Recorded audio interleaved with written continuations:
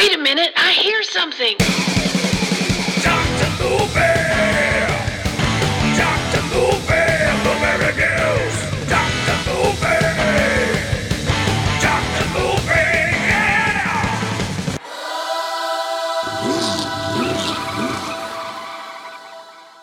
Hey everybody, and welcome back to Dr. Movie, episode 200. I never thought I could do 200 of anything in my life, but here we are, celebrating the 200th episode of Dr. Movie. And, wow. What can be said about the movie for today? This is at my always number 2 movie of all time, even though just like weird stuff, I have 3 movies that are in the first 2 spots. My first favorite movie of all time is Superman the movie and Phantom of the Paradise.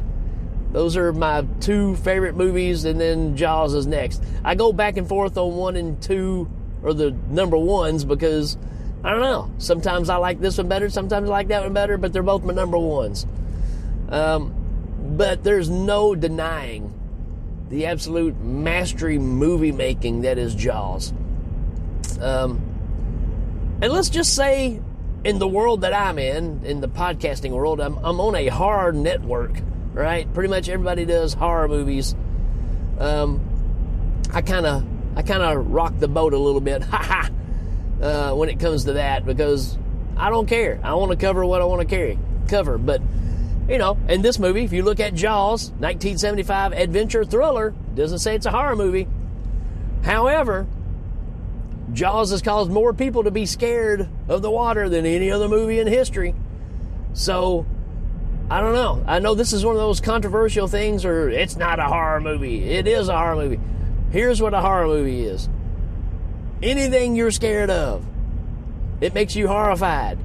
That's what horror is. It's different to different people. Jaws is 100% a horror movie, because I will even tell you, as a kid, this is how this movie affected me. I would look over my bed to make sure that the bed wasn't in water.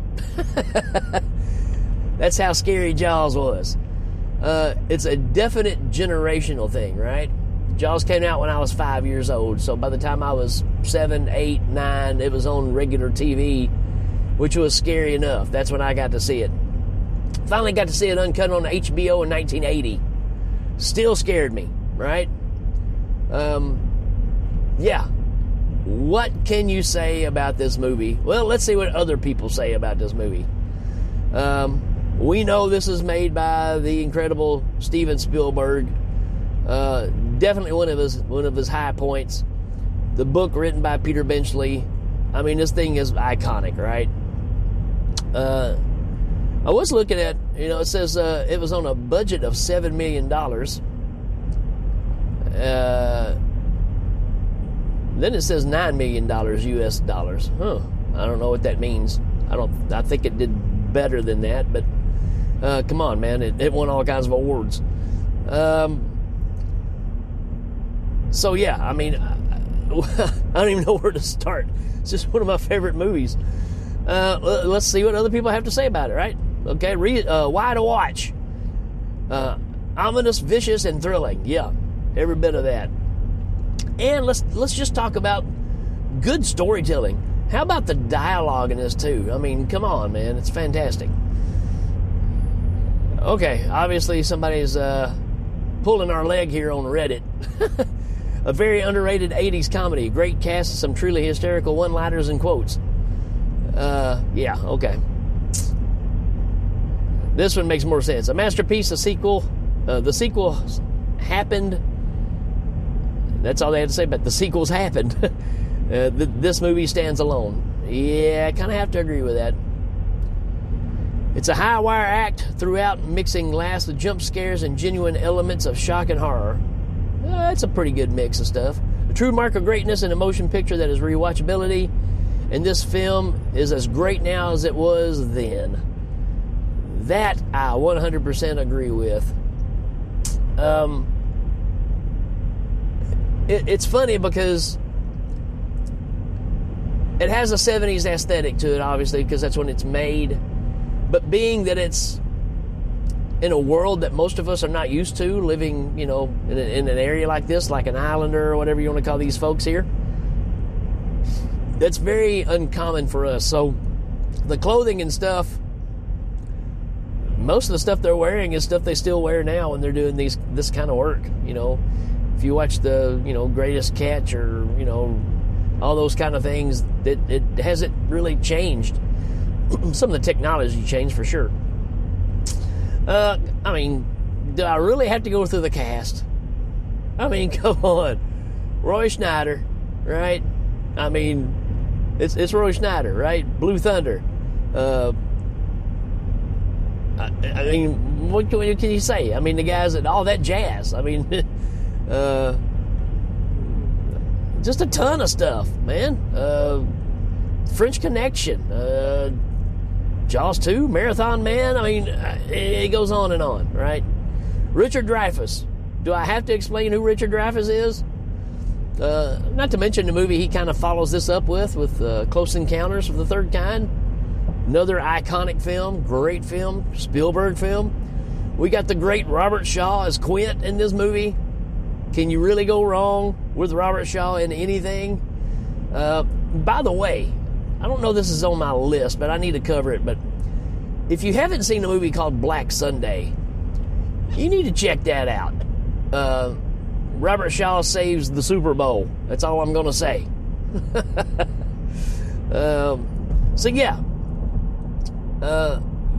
What can you say about this movie that hasn't already been said? Totally iconic. Builds suspense really like no other movie. And we all hear the legends of, the reason that the movie ends up being more powerful than originally thought was because the shark didn't work. A big mechanical shark that they built. It's kind of like the blunders that they had with the King Kong movie, right? Where they built the big giant hydraulic ape that really didn't work, and you only get like 2 shots of it in the whole movie, and you can tell it's just like a big blown up balloon that has very limited motion, right?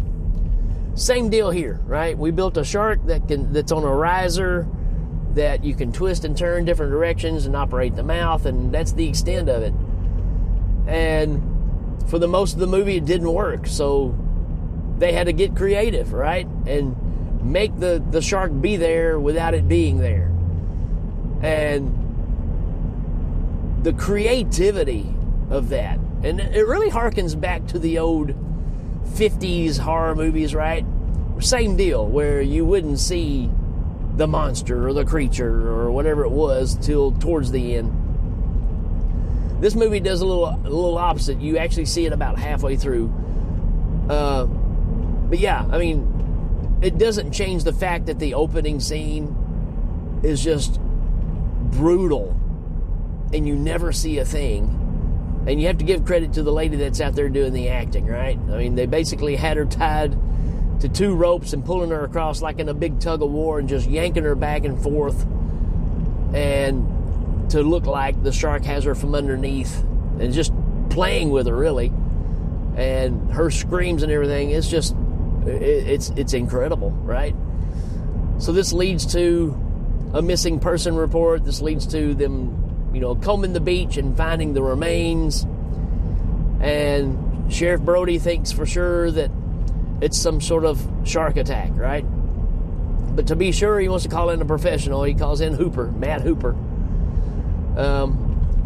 And from this point on, more and more accidents start happening. The Kittner kid gets killed. All these iconic scenes, right?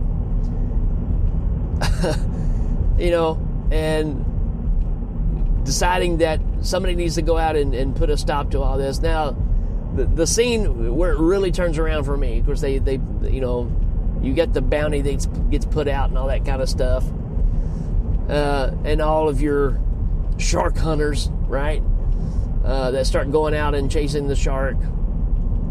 It's all just brilliant, every bit of it.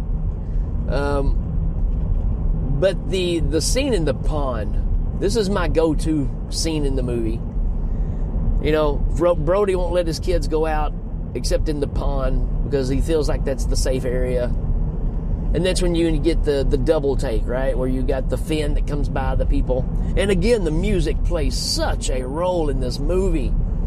It is the shark. And that's the thing where it fools you too, because you see this fin coming by and you see people reacting, but there's no music. And after everybody panics and people get hurt trying to run out of the ocean, then when the fin flips over and you find out it's the two kids that are just playing a prank, there was no music. You know, it gives you that sign of, oh, you know what? It wasn't them, because it was there all along. The music was not there. It let you know it was not the shark. And while that's going on, this is on the 4th of July weekend, too. It's happening. So, place is absolutely packed. Even though they've had these instances, people still showed up anyways, because, you know, we're dumb humans. And the scene in the pond, man, you know, a young lady standing on the beach sees the fins coming through in the pond, starts yelling shark. Everybody's like, oh no, not again. Here's another fake. And Brody, knowing that his son's over there, decides, he gets more and more worried as he thinks about it, and he takes off running. And there's a man that's trying to help Brody's kid get his sail up so they can, you know, at least get moving around. And you see the fin coming straight toward his little boat. And when he knocks his boat over and the guy falls out, there's a scene where the shark is underneath the water coming at this guy sideways. So his like the side of his face is facing up the water, and you're doing a POV shot down, and you see the scale of this thing for the first time, and it's underwater. It's one of the most horrific things I've ever seen on film. And it doesn't do anything. It's just the fact of it showing you the scale and this silent killer underneath the water is just mind-blowing. And then obviously it gets the guy, it pulls him down, and then it comes up and takes a big chomp, and that's where we get the leg that floats down to the bottom of the water. I mean, to me, that's the shot, right? Of course, you can talk about Brody not Brody, but Quint at the end, right? The big scene there. But I don't know, man. Even though that is super intense, there's something about this scene right here that is so well done and so impactful. It's worth the wait. It is worth the wait to get through the rest of the movie of not seeing the shark. To see it presented for the first time this way is just amazing. Now, a lot of things can be said, right? Look at how many times we've heard the rumors of them remaking Jaws. They're going to remake Jaws. They're going to remake Jaws. They're going to remake Jaws. I call baloney. I mean, I know eventually it'll happen. But there's absolutely no sense in remaking this movie whatsoever. It's pretty much perfect.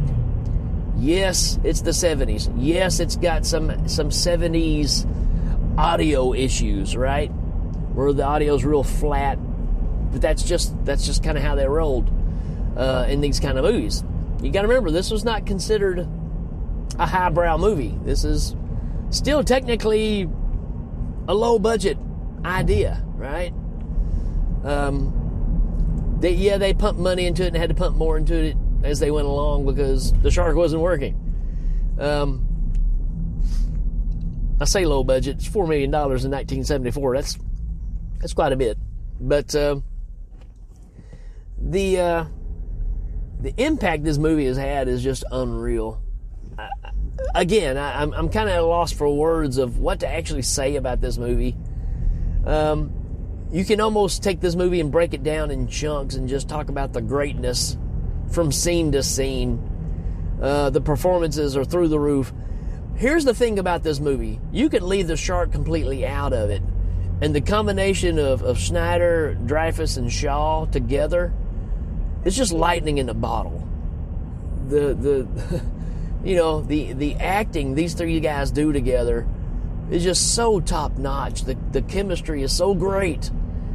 It carries this movie. And who doesn't love to hate the mayor? We didn't even bring him up, did we? Nope, we didn't.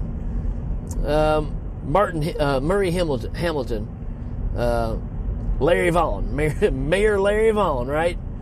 Yeah, I mean, the ultimate bad guy here, right? He's the guy that don't want to turn away the money that's going to, save this little town, right? I mean, that's his job, is to make sure the income is coming in. And, 4th of July is the weekend that it happens, right? So even though this shark is going around terrorizing people, killing people every day, pretty much, still turns a blind eye to it till the reality sets in when his kid is in danger, that he finally decides that, yeah, we need to sign this contract to hire, people to go out and try to take care of this situation, right? And that's where Quint steps in. Everybody knows him in town. He is the shark hunter. That's what he does. So, perfect setup for all that. Going back to talk about the book a little bit, I did an audio book of this. Because, again, I drive. I don't, it's hard for me to read and drive at the same time. As you can tell when I'm trying to read synopsis to you. Which this movie needs no synopsis. It's just, it's greatness. It's greatness on film. And, there's a lot of differences. There's a lot of character descriptions that are different. It's pretty interesting to hear it. And you find out that in the book that the sheriff's wife and Matt Hooper end up having a little fling going on. So that causes a whole different type of tension in the movie that's not in there originally, or not in the movie anyways. Benchley has always regretted writing this book, and it become the phenomenon that it is because it did cause people to go out and start killing sharks, because this movie just put an end to, everybody's now afraid of going into the water. Absolutely. To this day, I still won't go out in the ocean very far, which is stupid, because, if sharks are going to attack you, it's going to be in the shallower water, right? Because they know that's where the seals and stuff like that is. So, silly me, I think that thing of you thinking that you get your feet on the ground, you still got a chance to get away, even though this thing can swim at, 20 miles an hour, probably even faster. Yeah, we're dumb, we're stupid. And come on, let's be realistic. We still see shark attacks a lot, and we know that the majority of them is because they just misidentify people as food, because apparently we taste bad, because they don't like to eat us. It's just one of those things. But it's forever put that fear in my heart of, the way I don't want to go is being eaten by something. So with that being said, now there is levels of that as well, because I'd rather be eaten by something large than by a group of something small. In other words, I think I'd rather be chomped on by a shark than be eaten by a pack of dogs. So, just saying, 1 or 2 bites, hopefully you're done with the shark. With the dog, that could be a long, drawn-out process. Don't want none of that. But it does not change the fact of childhood fears. We don't live near an ocean, so we have a lot of lakes and stuff like that, and there's always that unknown fear of what's out there, right? Because, especially in lakes, because you can't see squat in the lake, right? It's dirty water. So, even if it's a 200-pound catfish down there nibbling at your toes, that's still enough to make you go, yeah, I don't know. I don't know about this. I will tell you a little story. It has nothing to do with this movie, but talking about the murky water. My dad used to have a boat. We'd go out to the lake every weekend, every other weekend, something like that. One time we were out there, and I stepped on a busted mason jar. I'm assuming it was glass. I couldn't see it in the water, and sliced my foot really bad. Had to go get stitches, all that kind of stuff. So it's that thing again of you don't know what's down there. And that was a bad time. And so that just adds more insult to injury, I guess, of the fact of something could be there and you never even know it, which is, again, what horror is, right? It's the thing that makes you afraid to turn off the light switch and walk across the room in the dark, right? It's no different than that. Not being able to see what's underneath you in the water or around you. Same fear, folks. That's horror. I'm sorry. It just is. It may be horror to you because we don't have a shark running around with a machete in his hand killing people and going ch-ch-ch. I mean, you know, again, horror is different things to different people. If it makes you think twice about what you're doing, it's horror. It's pretty much that simple. To some people, it's spiders. Some people, it's snakes. Not a big fan of snakes either. You know, it's a lot of things to a lot of people. But, anywho, if by some reason you've never watched Jaws, you got to stop whatever you're doing and watch this movie. Because I'm telling you, it is 100% bona fide American classic. There's tons of imitators, but there's nothing like this original movie. And as far as remaking it, it'll be a sad day when it happens. Sure, they can make the shark look better. Whoopity-doo. But can you make people believe it? Can you make people feel these characters? Because you go through, you know, what Brody is going through. Brody has had an accident, and he's afraid of the water. And here's the, you know, he's one of the guys out trying to hunt down this shark because he's the sheriff, right? He has to do the right thing, even though he is absolutely terrified of what he's got to do. So, I don't know, man. I just, you're not going to top this movie. I've always thought about, you know, what if they went back and just, and I know it's kind of blasphemous, but they could release a special edition of Jaws just to up the effects a little bit. Do a little CGI over the shark a little bit, give it maybe a little more expressions on things. I don't want it like doing somersaults coming out of the water or anything like that. Just, you know, a little more motion to the robotic face that you see from time to time. And again, I'm totally fine with it like it is. I'm just saying, if you ever decided that it needed to be remade, that's the only thing that I think you could do to bring it up to a modern audience. The rest of the movie is absolute perfection. We are fooling ourselves thinking that you can make this movie better. And Hollywood knows it. It's just a cash grab, right? I mean, how else do we get Jaws 2, 3, and 4 and Sharknado and all these other things without them knowing that it's because of Jaws that these things are even palpable for anybody else? Hey, I just used a big word that I normally don't use. Again, you want me to give it a rating? Okay, it's a 10 out of 5. It's just one of the greatest movies ever made. You're doing yourself a disservice if you've never seen this movie. You don't have to like sharks. You don't have to like boats. Heck, you don't even have to like people to like this movie. And it really is great storytelling. That's what people forget about this movie.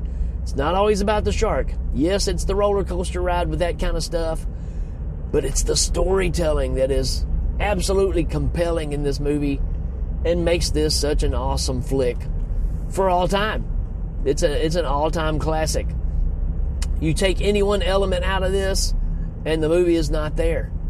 You can't make this without the cast that we have. It's perfect casting the whole way around. You got a brilliant young director who's on fire, who's trying to make his way, and he shows us what the future of movie making is going to look like with this movie.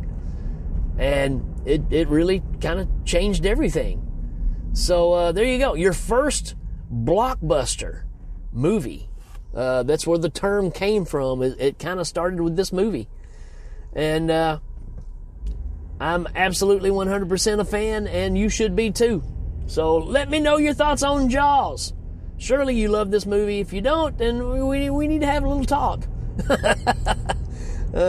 You may have to go swimming with some concrete shoes.